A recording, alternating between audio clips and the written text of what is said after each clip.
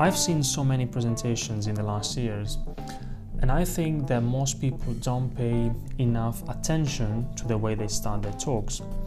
At the beginning of a presentation is not like any other moment in your talk. It's what people will remember most. That's called primacy effect. So starting strong is important because it only takes a few seconds for people to decide whether or not to follow you, and losing them at the beginning will make it much harder to regain their attention later on. So over time, I've been studying how top speakers start their presentations to search for the best formula. But of course, there is no best formula. It all depends on the topic, the objective, and the audience. Among the many possibilities, there are three in particular that I like. The first one is to tell a story.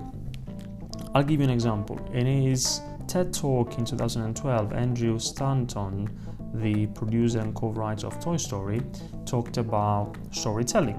And of course, he started his presentation by telling a story which sets the scene for the rest of his talk. Do you remember what Dan and Chip Heath taught us in Made to Stick? I talked about this in another episode. Communicating an idea through a story is one of the most powerful ways that you have to make sure that your idea will stick with your audience. Tali Sharot, professor of cognitive neuroscience, wrote a fantastic book, The Influential Mind, in which she explained what works and what doesn't work when it comes to influencing others. And of course, stories do. And in her book, I find this fascinating. She explains that recent research has been focusing on fMRI to examine the brain of a speaker telling a story and the brain of the listener. And in fMRIs, the blood flow shows which areas of the brain are active. And researchers are demonstrating the stories are the only form of verbal communication that creates a coupling, which means that the brain of the speaker and the brain of the listener are active in the same areas, so they are synchronized. Another way to start strong is to ask stimulating questions. I'll give you another example. Simon Sinek. We all know Simon Sinek, author of Start With Why. He gave an engaging presentation. It was a TED Talk some years ago, which has been viewed online more than 40 million times. And Simon Sinek introduced his principles for becoming great leaders. And his main message, which is now famous, is that it doesn't really matter what you do, but why you do it. And how did he start his presentation? He started by asking stimulating questions. He said, how do you explain when others are able to achieve things that seem to defy all of the assumptions? For example, why is Apple so innovative? Why is it that Martin Luther King led the civil rights movement?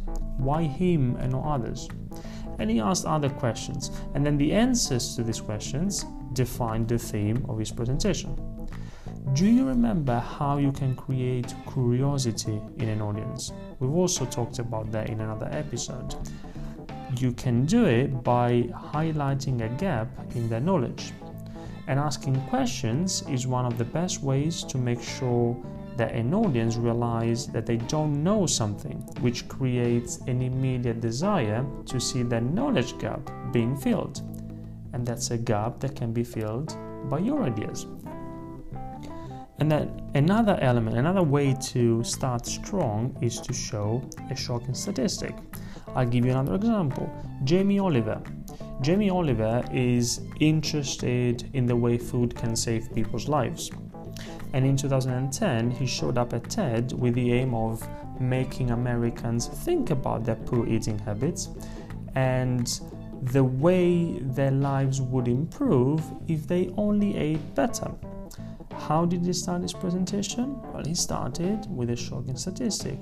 He said, sadly, in the next 18 minutes when I do our chat, 4 Americans that are alive will be dead from the food that they eat. My name is Jamie Oliver, I'm 35 years old, blah, blah, blah. So even before introducing himself, he captured people's attention by violating their expectations with a shocking statistic. So the next time you create a presentation, don't underestimate the way you start.